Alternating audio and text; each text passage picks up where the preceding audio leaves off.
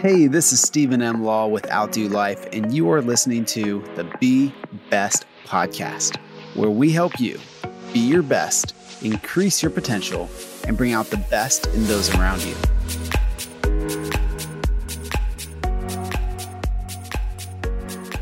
Welcome to episode 12 of the Be Best podcast. We're currently on a journey through what I experienced in 10 years of youth ministry and the lessons that I learned throughout that time.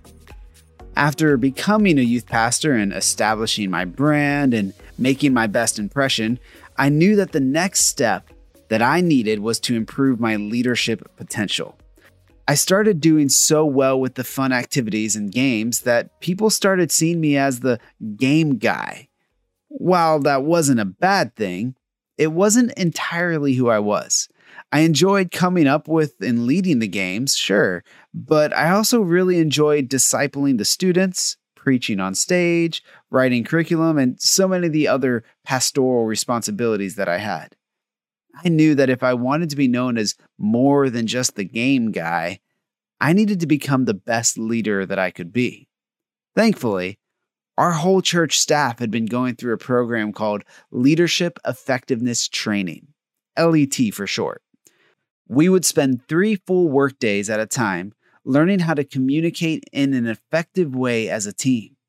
We discussed topics like confronting, resolving conflict, listening, clarifying tasks, positive recognition, and so much more. Then we would role play scenarios where we would have to utilize these skills. I loved it. And it was so great to see the whole staff learning and increasing their potential together. As you can imagine, these topics would be essential if I wanted to grow as a leader. See, leaders are willing and able to confront without controlling. Leaders should facilitate conflict resolution. Leaders need to be capable of active listening without an agenda. Leaders provide clarity while positively offering ownership. These are the skills of a leader that any employee would want to work under.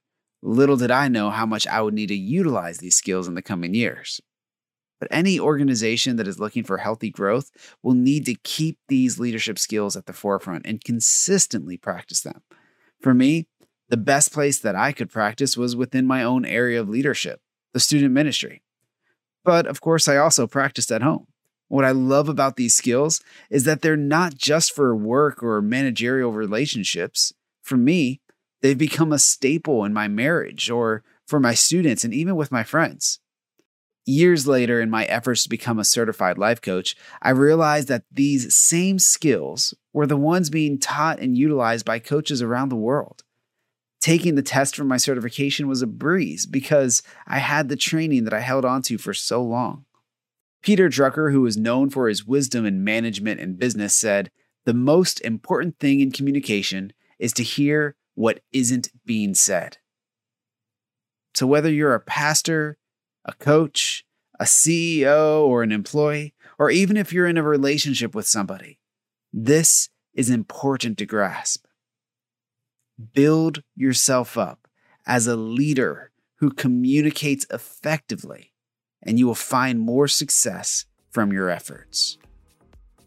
Do you want success in your ministry, with your clients, with your employees and coworkers? How about in your relationships? Then become an effective leader who values communication and promotes growth. These are the skills that we will need if we want to change the world. And these are skills that you can master. So let's change the world. Let's be best.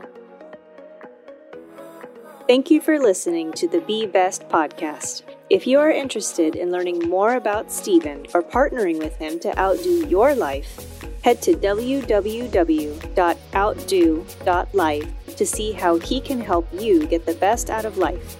Specifically, now is the best time to join his Group Coaching Mastermind, a 1-hour per week group coaching experience helping you go from where you are to where you truly want to be.